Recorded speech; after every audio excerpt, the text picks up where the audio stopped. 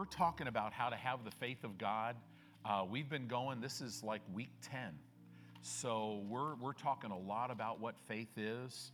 The last week we started getting into talking about great faith, and I want to continue that. And tonight I just really have it in my heart. We're gonna really look at some stories, some stories in the Bible about certain individuals that lived, that the Bible showcases, and you could see these principles of faith. I want to encourage you, go back, listen to these messages and outline them, because you get this stuff down in you. I mean, it's amazing. Do you know that when God speaks, his words are enablements? So when God says, be strong in the Lord and in the power of his might, it empowers you to be strong in the Lord. Do you know 5 times it says, the just shall live by faith? Do you realize as you're sitting here as a believer tonight, you've been empowered to live by faith? Amen. It is see, it doesn't feel natural, but it doesn't feel natural to your flesh, or it doesn't register as natural to any part of your mind that's unrenewed. But to your spirit man, who has been born again and made brand new, to that part of your mind that's been renovated with the Word of God, it's totally natural. And the walk of faith is a rest. So, the just shall live by faith. Well, do you realize you're the just? That word literally means you've been declared righteous. That means you've literally been made the righteousness of Almighty God in Christ. Wow. It's funny how people will think that when Jesus lived on the earth, he had nothing. But if you studied the Old Testament, if you just look at keeping the law, the prosperity that it brought into your life, and guess how many people kept the law, every bit of it? One, him. There is no way he wasn't prosperous. I mean, literally, time to pay taxes. Hey, Pete, go fishing. The first fish you pull in. Could you imagine? When God the Father told Jesus to say that, there's this fish scurrying around in the water looking for a coin that's enough to pay 2 people's taxes. I mean, that's amazing, right? Jesus had an unlimited supply. Jesus walked fearless. He walked in health, right? Demons just literally, they're like, Jesus, why are you here to torment us before the time? They saw something in him, and it's not because of what he did only, it's because of who he was, right? So tonight when we talk about faith, this is the way you're supposed to live. And it's simple, and it's easy. Actually, walking by sight stinks. You could even go as far as to say, walking by sight sucks. It sucks the life right out of you. Can you say suck in church, right? It does. It's life sucking. And there's nothing about you and I, now you're all awake, there's nothing about you and I that should ever touch death. So let's talk about great faith once again. Remember, last week we spent a lot of time, we broke down the centurion's servant that was healed, right? We saw some great attributes in him. The other story where Jesus literally says, great faith, I've not seen such great faith, is from a Syrophoenician woman, and we're going to talk about her tonight. But in other words, the 2 primary areas where great faith are seen, they're very unlikely. The centurion had no covenant with God. 0. The Syrophoenician woman had no covenant with God. Jesus was sent to the children of Israel. And yet these 2, through faith, receive from him. Because there's something that supersedes everything. God, the way God set it up, I mean, literally, he even told this Syrophoenician woman, listen, woman, I was not called to come to you right now, right? That wasn't until after, when Peter has a vision, after Jesus is back in heaven, after he's redeemed mankind, and Peter is told to go tell Gentiles about Christ, right? And then Paul, his whole ministry was to Gentiles, but that hadn't happened yet. But these two, see, there's something that supersedes everything, and that's faith.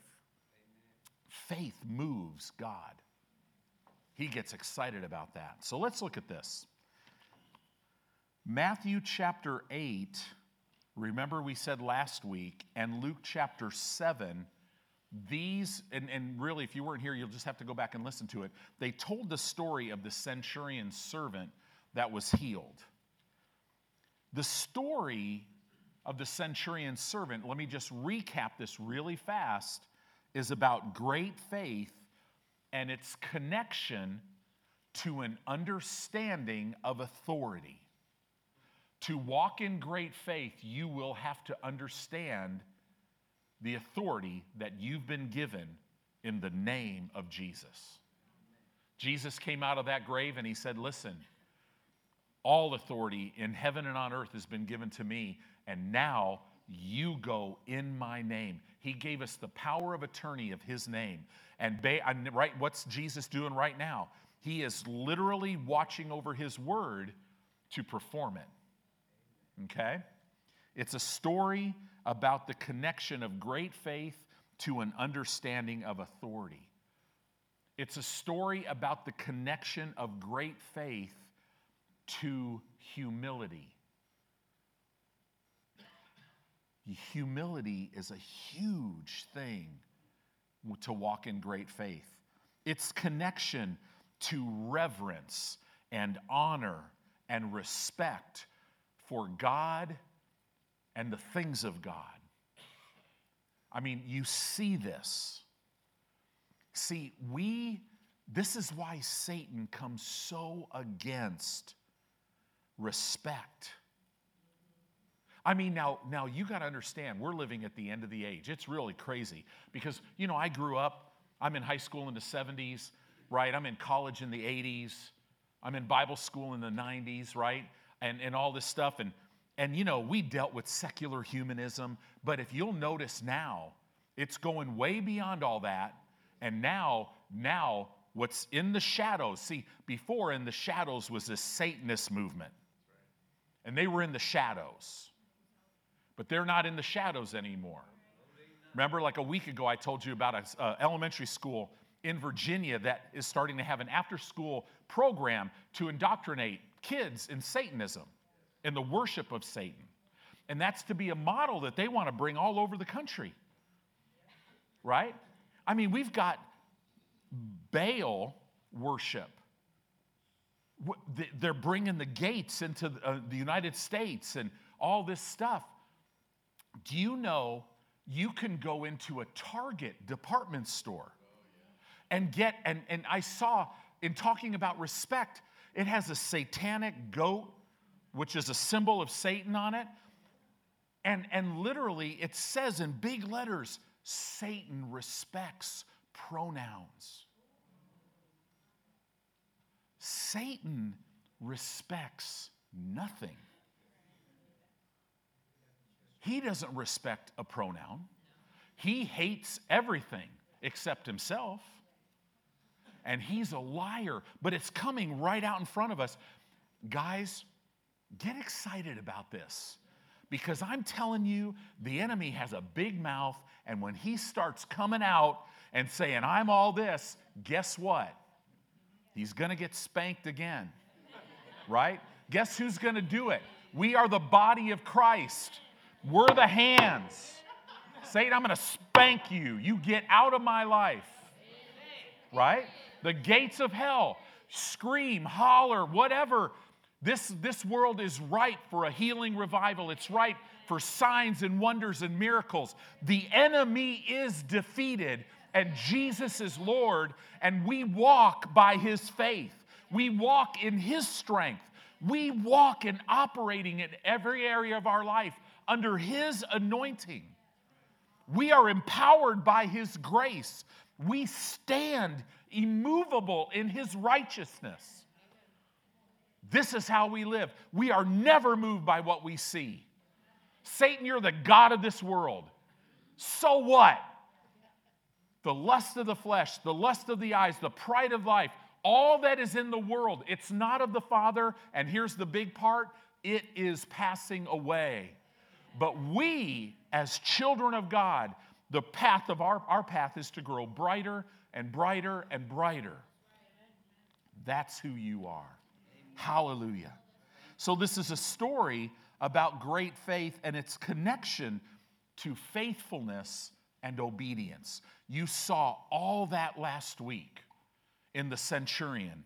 Here was a man who understood authority. He was humble. He respected the things of God. He honored them. He was faithful. He was obedient. You see his heart. And this is the thing about great faith. Great faith always says this: speak the word only, and my servant will be healed. Amen. Right? We looked at that in Matthew 8, verse 8. Jesus, you don't have to come here. Right? Remember week 1 we talked about the faith of righteousness speaks this way. It says, say not in your heart, Jesus, you got to come up from the grave again. You got to come down from heaven. No. What is the faith which flows out of righteousness? It says, the word is near me. It's in my heart, and it's coming out of my mouth. The word of faith that we speak. It says, listen, Jesus, you just speak the word. Well, how do we apply this to our life? Jesus, you spoke your word, and therefore it is done. I am healed.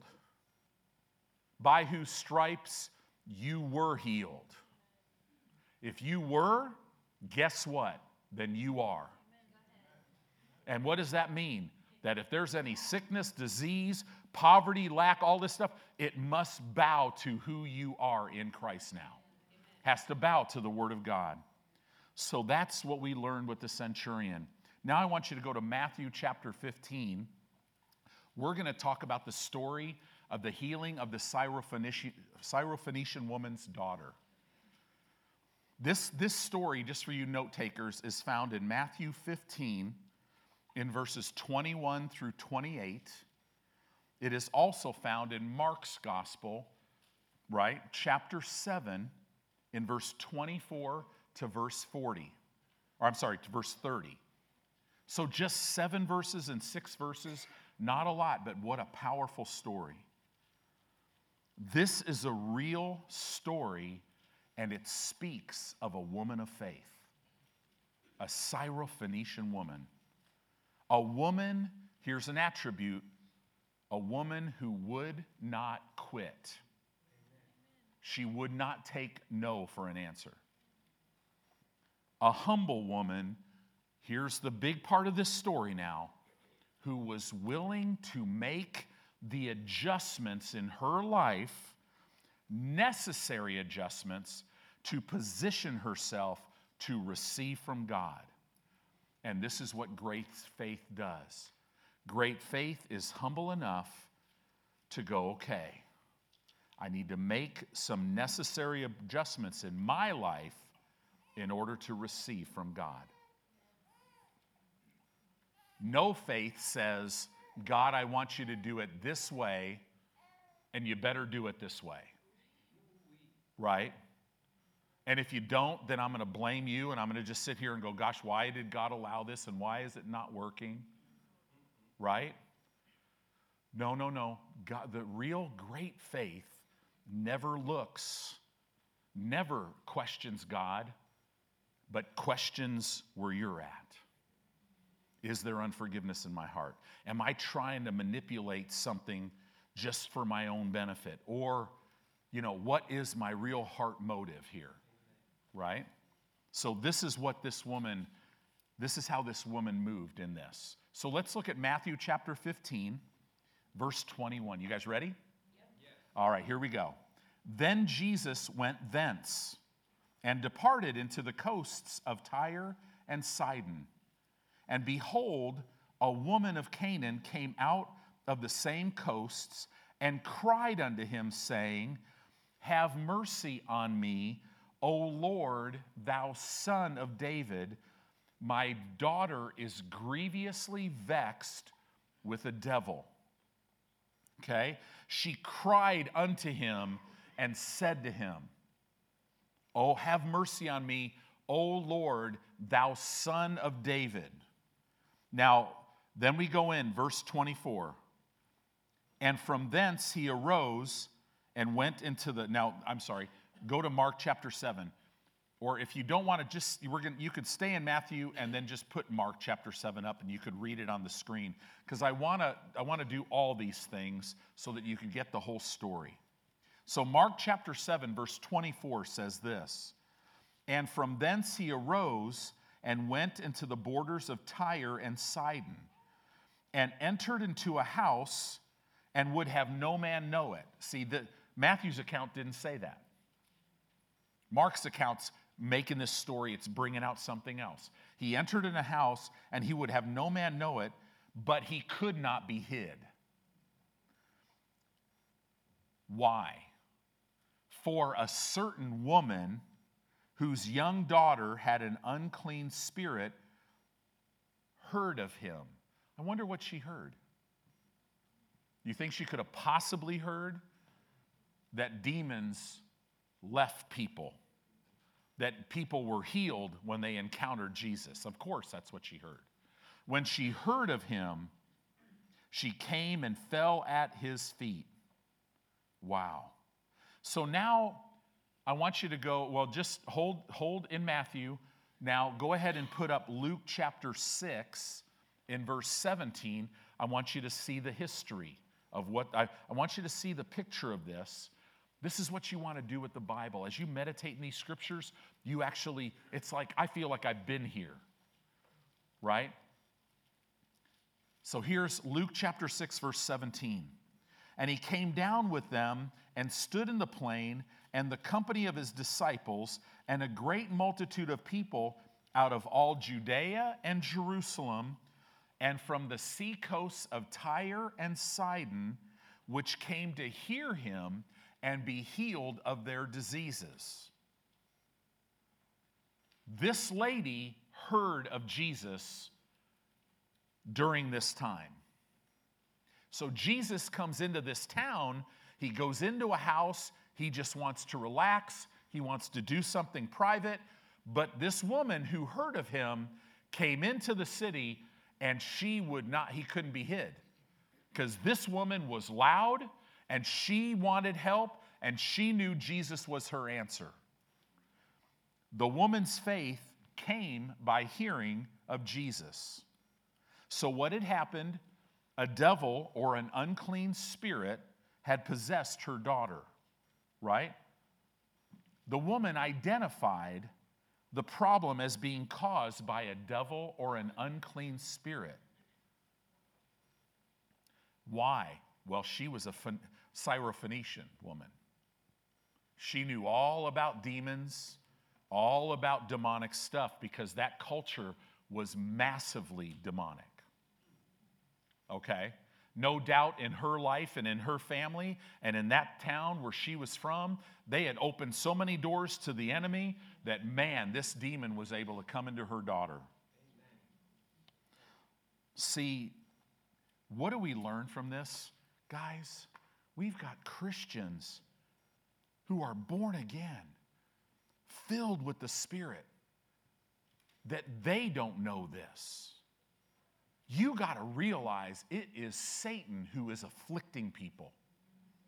When you wake up with a snotty nose, you got to realize, listen, don't sit here and deal with symptoms. Well, you know, it's allergy season. Yeah, but what's the root of that? The enemy. He is the one that afflicts people. Right? The church needs to recognize that the devil is the one who afflicts. Now, it's real interesting that we're seeing such a promotion of Satan, right? I mean, in the same store that I just described, I bet they don't have one t-shirt that says Jesus saves in there. Right? Wouldn't do it. No. Guys, in your life, your faith is going to come public. There's no such thing anymore as a Christian. I'm just going to live a good, godly life and kind of keep to myself, and I'll just kind of stay. No, because you're going to be pressed. Satan wants your kids, he wants your marriage, he wants your health, he wants your finances, and he's coming. And his only tool is deception. And he'll yell and scream with circumstances because he's got to get your eyes off Jesus, which is getting your eyes off the Word. Otherwise, he can't do anything in your life. The church needs to recognize it's the devil that's doing this stuff. So the woman was crying after Jesus. The woman said, "Have mercy on me, O Lord, thou Son of David." Do you know what that meant? O Lord, the Messiah. This woman had no idea what that meant. She had heard that, so here we are. She's trying to manipulate Jesus to move, to help her. Why wouldn't she? Her whole environment in the Syrophoenician world, the Phoenicians, very demonic culture. If you get around anything demonic, it's all manipulation. All manipulation. Right? So what's she doing? She is saying what she thinks she needs to say to get him to move. And you can't receive from God that way. Because your faith can't be built on you. Well, now, we would never do that, Pastor. Why are you even saying that? Oh, really? You're sitting there going, I come to church every Sunday. I come to church every Wednesday. I give my tithes and I sow offerings.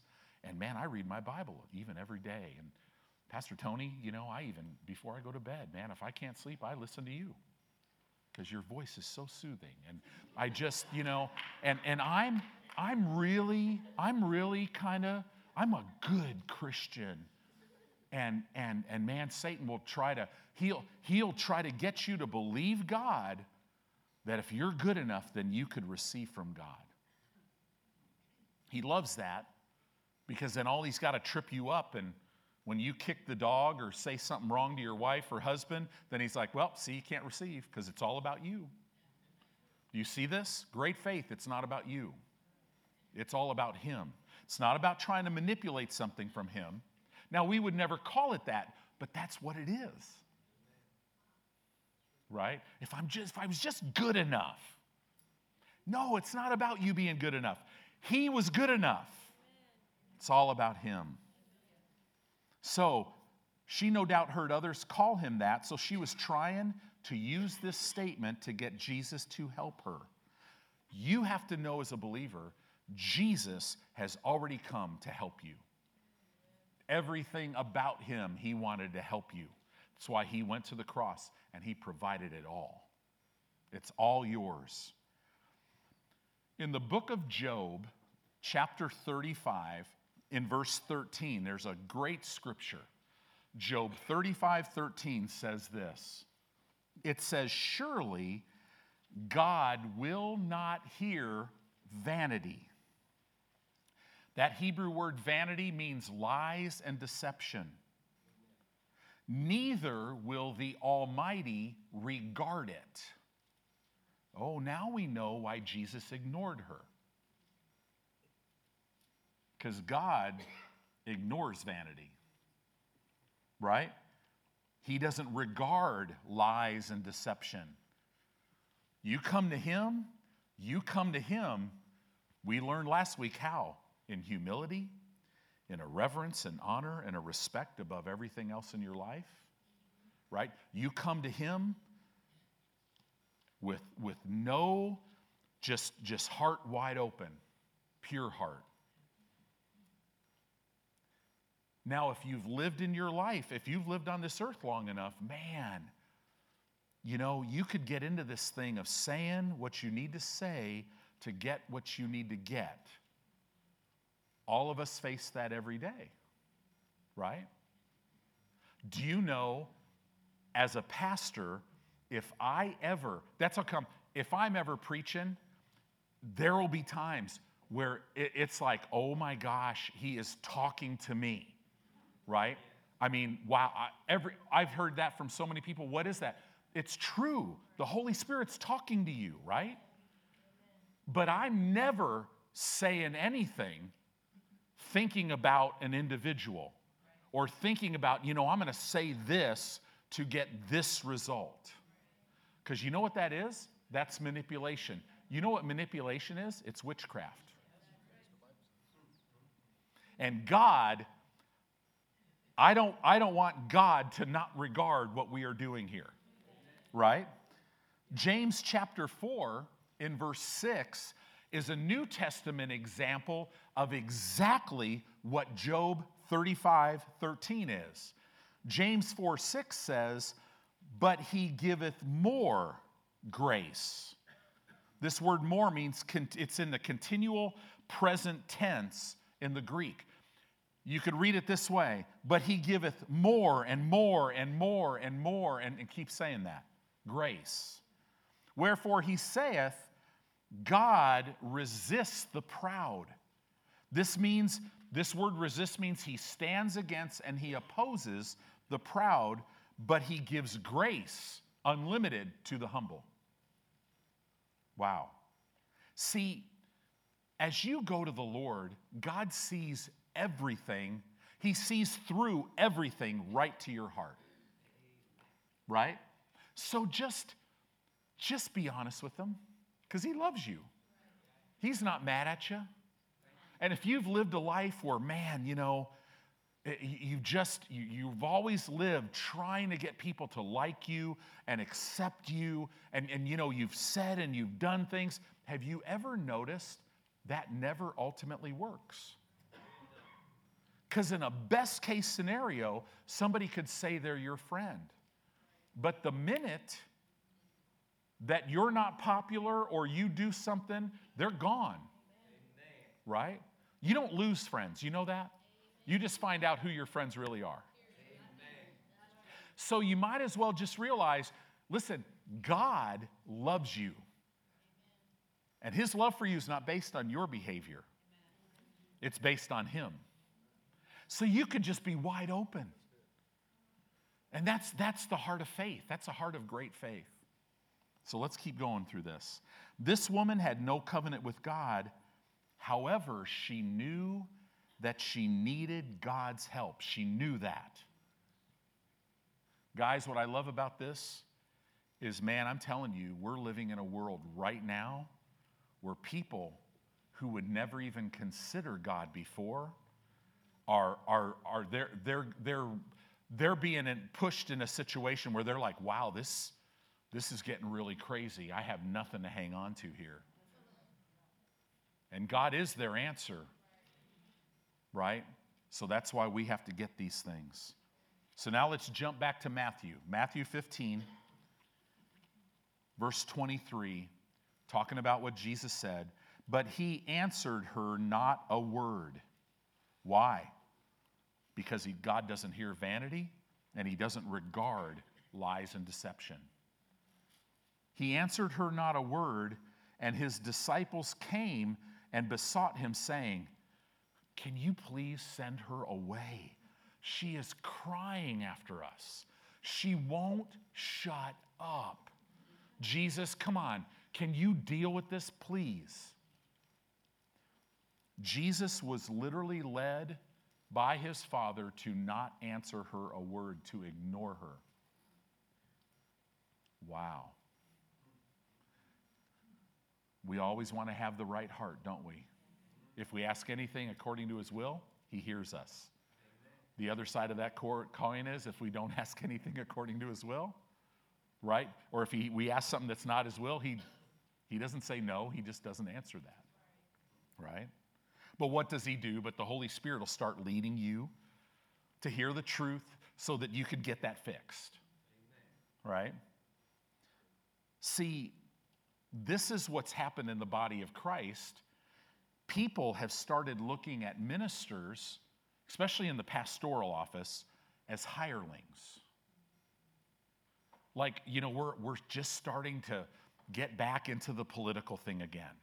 We're all going, wow, we're only a little over 2 years into this administration. Yikes.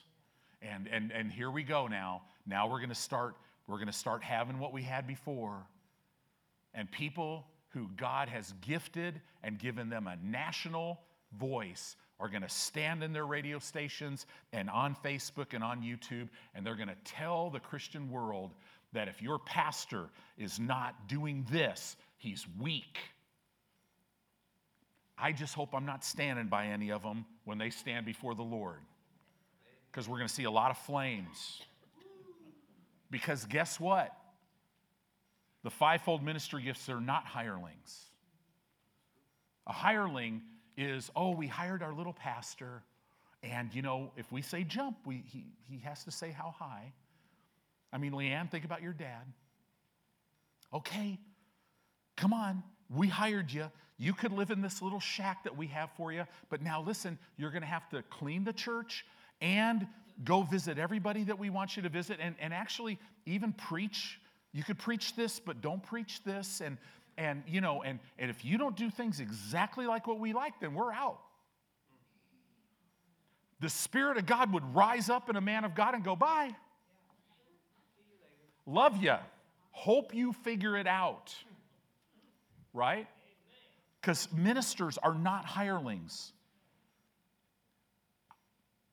Here's the problem with your pastor. I am human. So I may actually mess up and do something wrong. And you know what? God will never talk to you about what I did. Amen. But boy, will he talk to me. Right? And if I don't get that straight, guess what? Faith Family Church, what we call Faith Family Church, this church will come to maturity. Whether it's called Faith Family Church or whether it's another name and God had to get another man or woman to do this, but his work will go forward. Well, he's not going to have to do that. Amen. Right?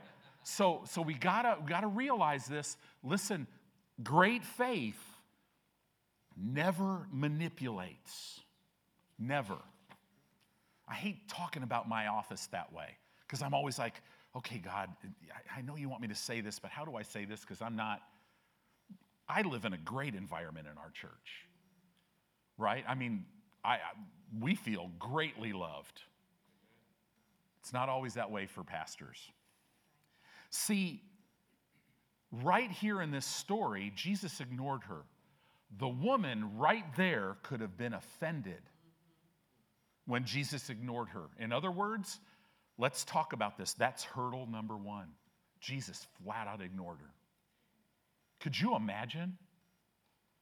Some lady comes up, Pastor, please, she's crying. Can you pray for my daughter? Oh, great man of God, Pastor Tony. And I literally, you guys are all watching, and I literally just walk away, and I'm like, hey, Torian, so what are you doing tomorrow? Playing basketball? What are we doing? And she's like, please, Tony, help me. Pretty soon people would start being like, Pastor Tony's a jerk. Right? I mean, I know that happens. Because, man, when I went to the Bible school I went to, I'm Mr. Personable. And back then, in the early 90s, wow, the ushers at Rhema, they had this pink line that people would line up. You're not on the pink line when you get prayer? That usher, man, he's like a CIA agent. He's like, get into, just rude. I'd sit there and go, I'm out. This is ridiculous. God had to deal me with that. It's like, hey, this has nothing to do with you. Be careful, right? The woman could have gotten offended, but she didn't. She could have got offended, number one, when his disciples ignored her, right? So there's another hurdle. That's 2 hurdles she had to overcome. Could you imagine? Person comes in our church building. and they're just talking, and, they're coming up to Pastor Edwin. He blows them off. He comes up to Pastor Dave, blows them off, right? And, comes up to Pastor Torian, blows them off. That's a hurdle, right? Put this in today. This is what's happening. This woman, on her initial approach to Jesus, was not in a place where she could receive anything from God. Why was the Father leading Jesus to ignore her? He was doing it to help her, because in that place he couldn't help her. This is about a woman, this story about great faith, this is about a woman. Man, the good news is she would not give up. She knew what she wanted. She had heard of Jesus and she wanted it. But there was another aspect of her. She had lived in manipulation her whole life, and God had to get her in a place. So she had to make some necessary adjustments. For some people, the adjustment is they got to believe. They got to believe that God has provided healing for everybody. There's a lot of believers that grew up thinking it was of the devil. That's ridiculous. That's heresy. God is sovereign. He heals some and not others. There's hurdles there. If she makes the necessary adjustments, then she will position herself to receive from God. So the importance, you got to see this, because this is very important. The importance of respect for the ministry. Man, I'm telling you, when we stand before Jesus, we're going to see a whole new level, right? I remember the first time I saw NFL athletes in a weight room. I remember the first time that I saw professional bodybuilders in a weight room. I'm like, this is at a level way beyond. I remember talking to your son. Man, he worked out hard in high school. Then he went to Texas A&M in track. And he's like, that is a whole new level. He came back. We're looking at him going, whoa. Right? A whole different level. That's what we have to realize. God wants you to have everything. So he's going to position, he's going to help get you in a position where you can receive, because he's already given it to you. Amen. And he wants you to be able to grab hold of it and keep it when the enemy tries to talk you out of it and go, no, no, no. So all these ulterior motives and all this junk in your life, here's a big one. Here's a big necessary adjustment. I just don't deserve it. I'm just not worthy. Do you know what that is? Well, that's humility. Nope, that's pride. Because that's a lie. Do you know, are you a Christian? Then you are worthy. But here's the kicker. You're not worthy because of you. You're worthy because of him. Right? So ditch number one, when you talk about respect in the ministry, you're supposed to be there for me. That's why I pay tithes. Pastor, I need you, right? That's a ditch. Here's ditch number two. Ministers get held up so high that people are taught to go to the ministers for everything. Pastor Tony, you have to come. No, you don't want that. Now, a lot of pastors who are insecure will be like, man, don't say that stuff, because you need to let them know they need you. Listen, this is how important I am in your life. If God has sent you here, the gifts inside of me will equip you to do the work of the ministry supernaturally, right?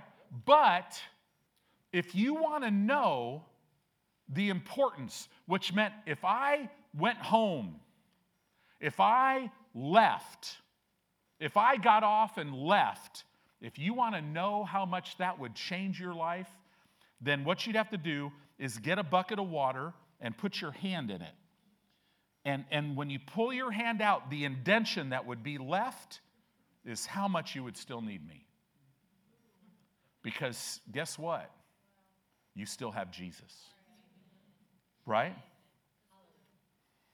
1 Timothy 2:5 says this, "For there is one God and one mediator between God and man, the man Christ Jesus."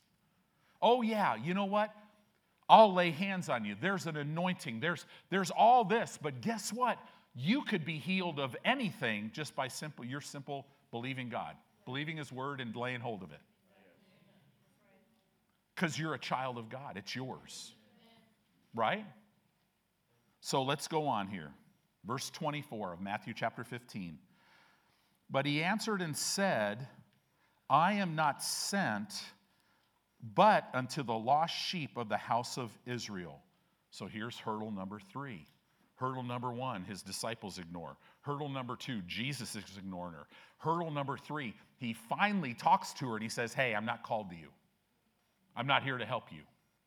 That's a big hurdle, isn't it? Verse 25, "Then, so after he said that to her, I'm not called to you." Wow. In other words,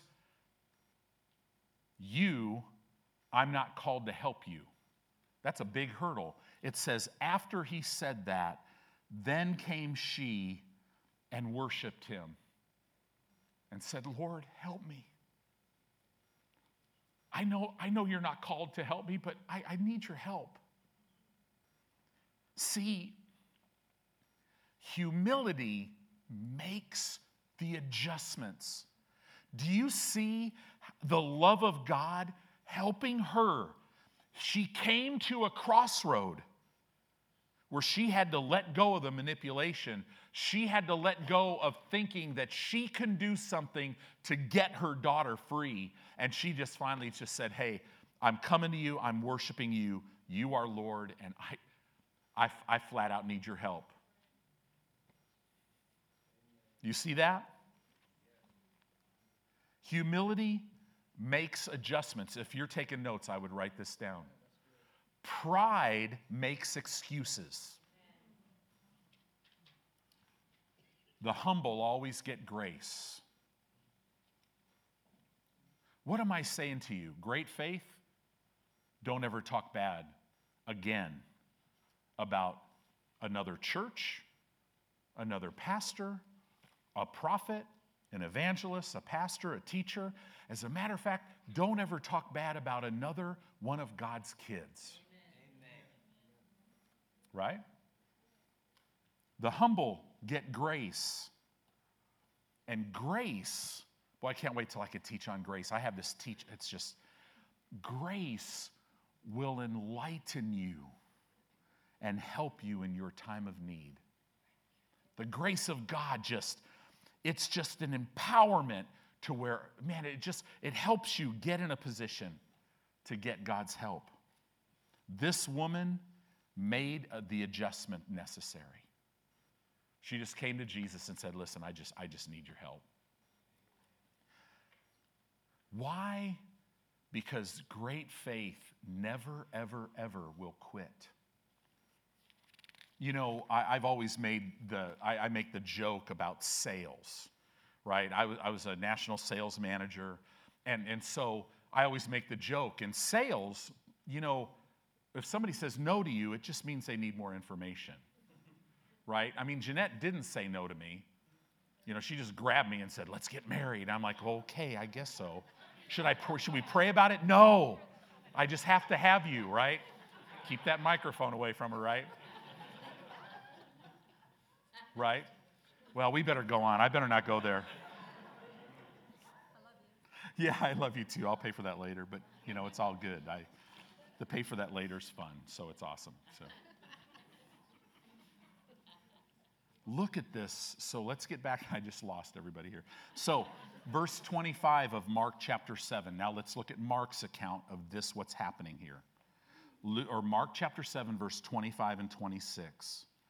"For a certain woman whose young daughter had an unclean spirit heard of him and came and fell at his feet." Where it said she worshiped him, she fell at his feet. And then Mark's account says this: "The woman was a Greek, a Syrophoenician by nation, and she besought, she begged him. She begged him that he would cast forth the devil out of her daughter. See, the Phoenician culture was completely steeped in Baal worship, in the worship of Ashereth, huge demonic thing.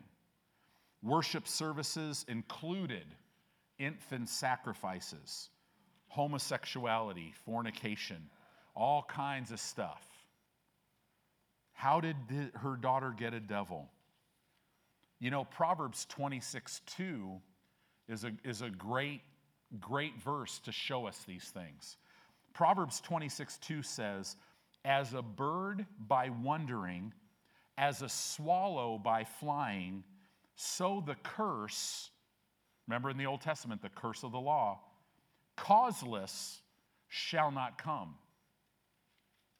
So this curse, the door was opened because of probably what this lady had taken part in, what she was living in, and all this stuff.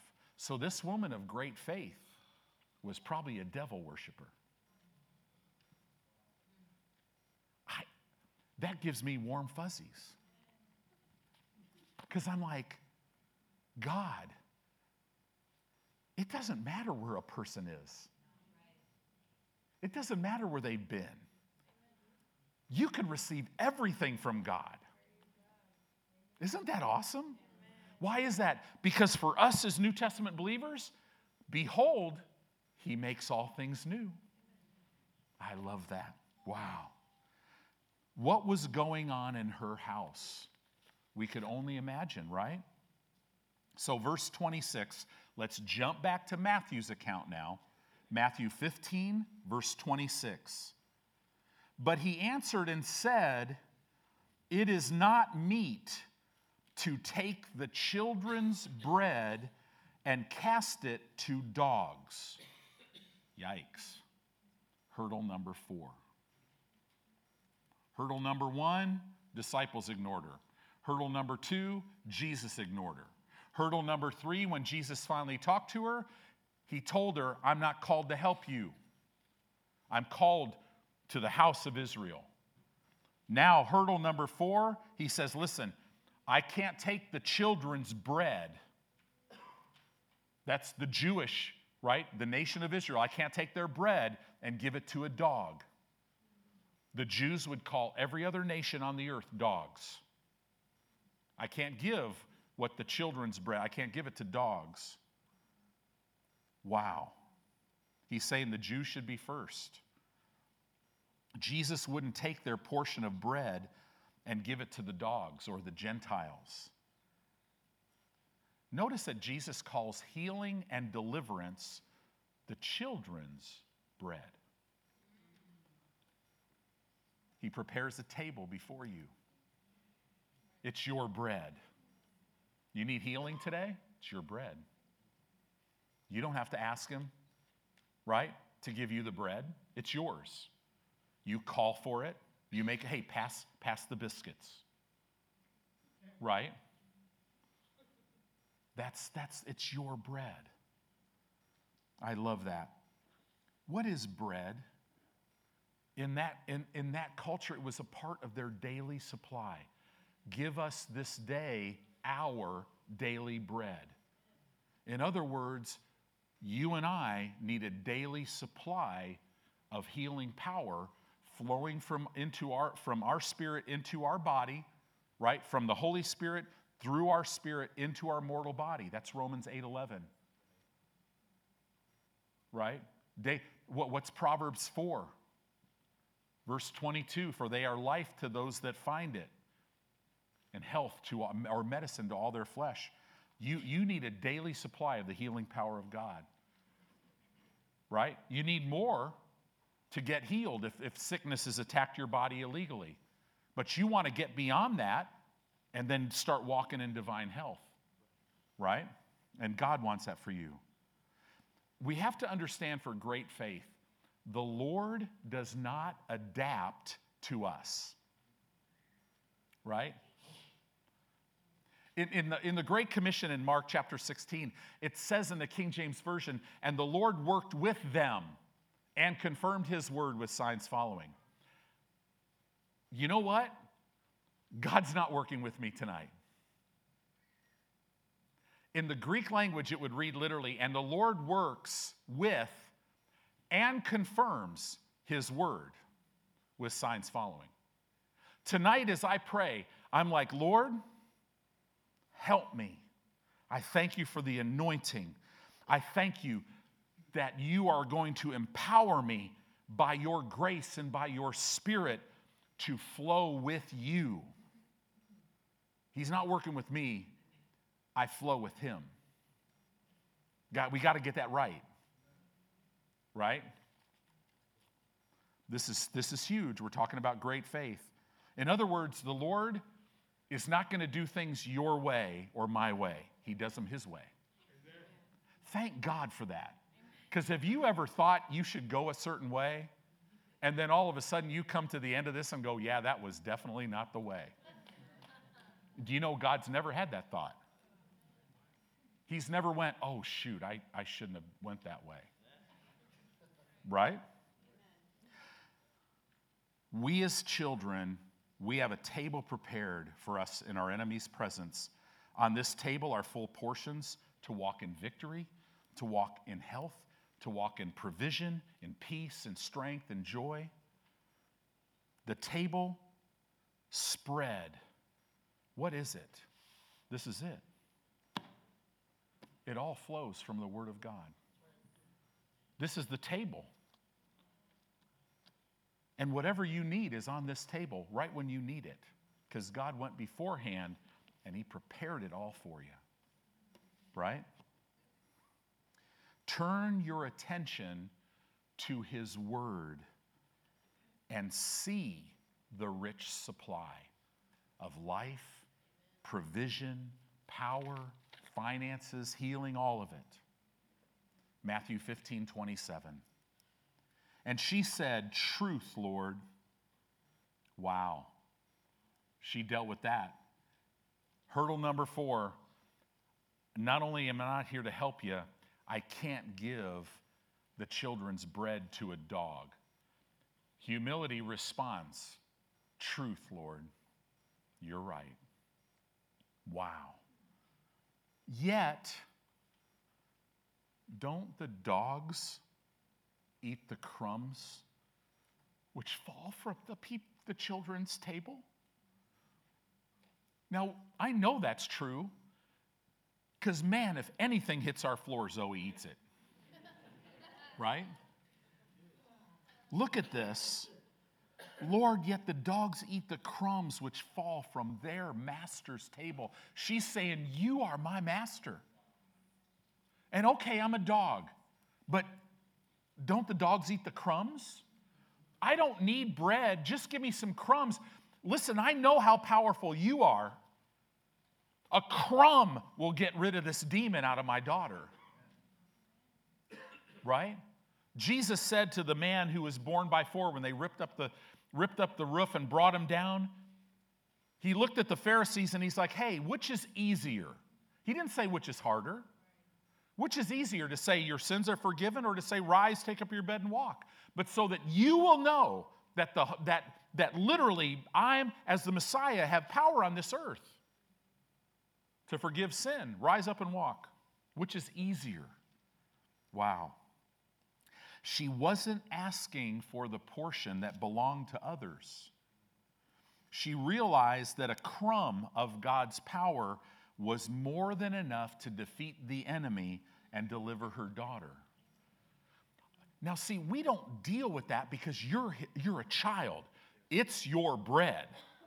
But I want you to see humility. I want you to see she made the adjustments in her behavior and in her heart attitude to get it right. Because of her position, see, what a thing to come up with. Yeah, truth, Lord, but don't dogs eat crumbs from their master's table? How did she come up with that? This is a big thing, guys. Because of her position of faith and humility, she knew how to answer Jesus. That's why pride. I'm telling you, if you're walking in pride, when the enemy comes, you won't know what to say. Right? But when you get your heart, and this is the thing, to get your heart right, here's how you get your heart right. I don't want to see right now, don't think it's something you got to do.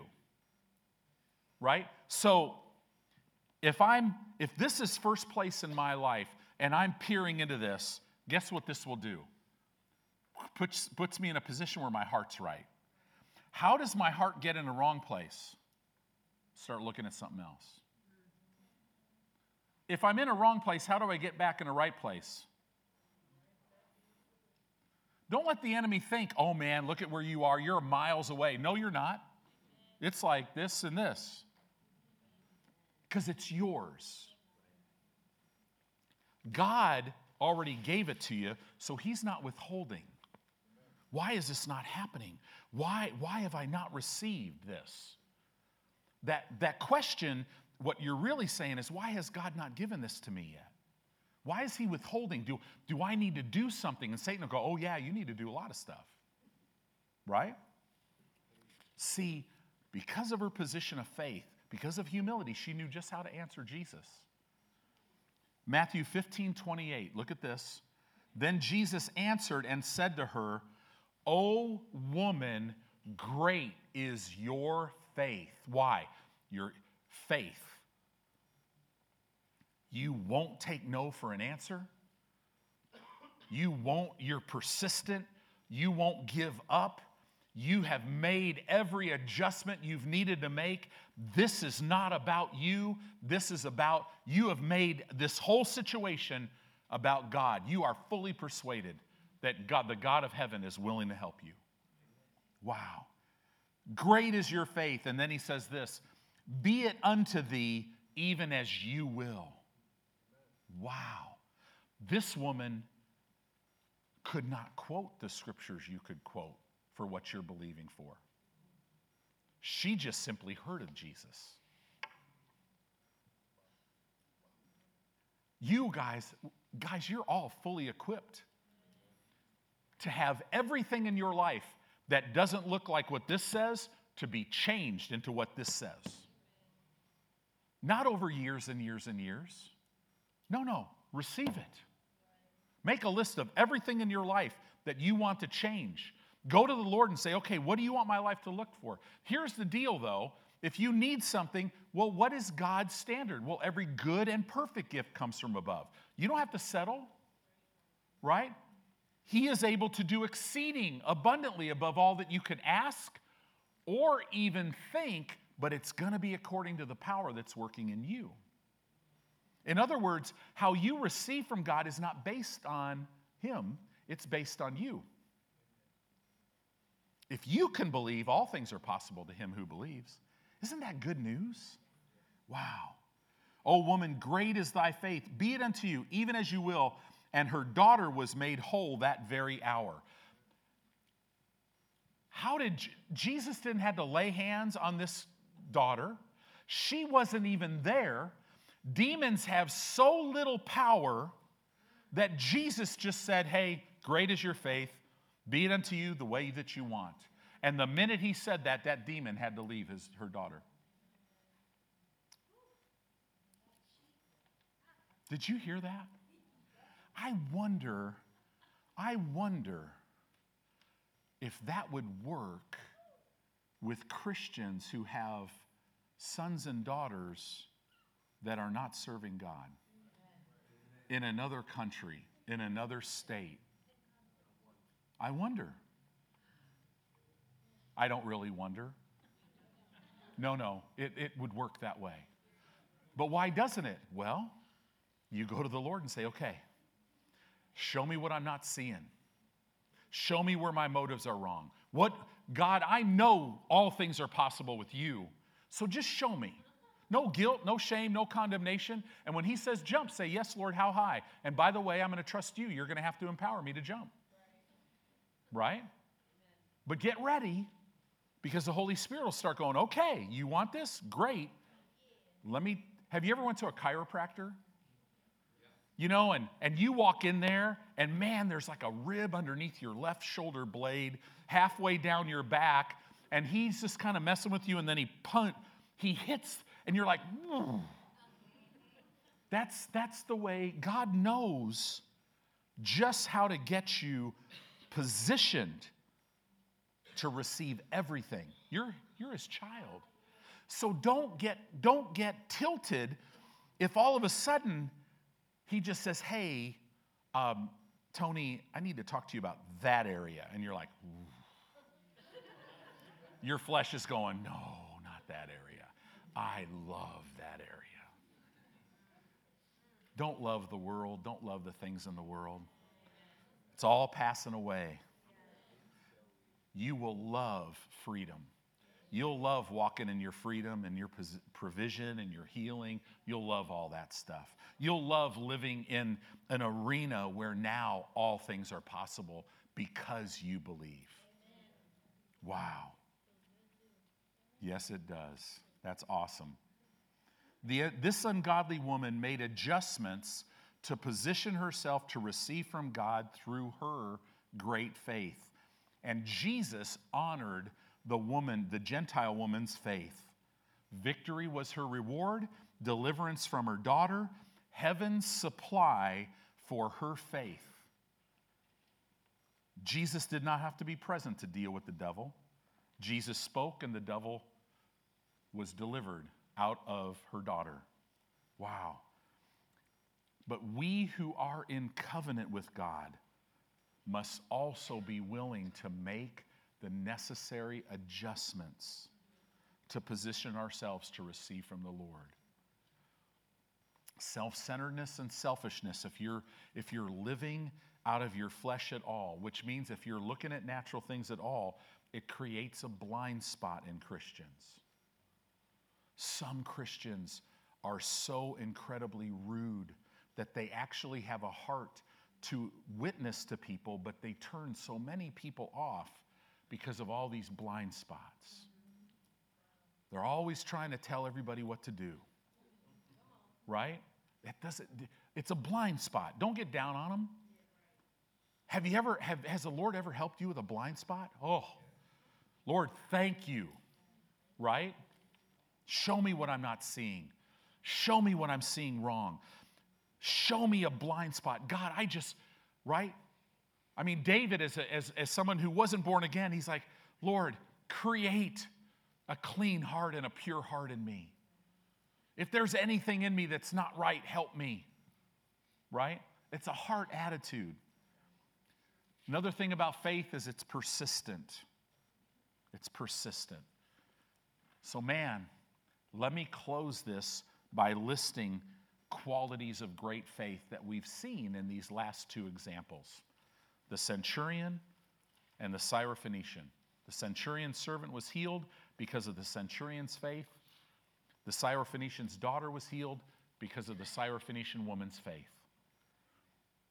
So great faith is connected to an understanding of authority. Have you heard that before? Earlier today? Great faith is connected to humility. Great faith is persistent and never gives up. Great faith is connected to a reverence and an honor and a respect for God and the things of God.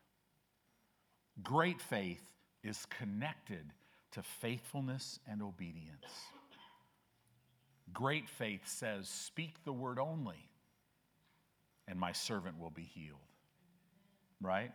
Great faith is willing to make the adjustments necessary to position yourself to receive from God. See, real faith simply says about oneself and one's circumstances what the Word says. That's what it says, what the Word says. Real faith is built on the Word of God. We'll talk more about this stuff, huh?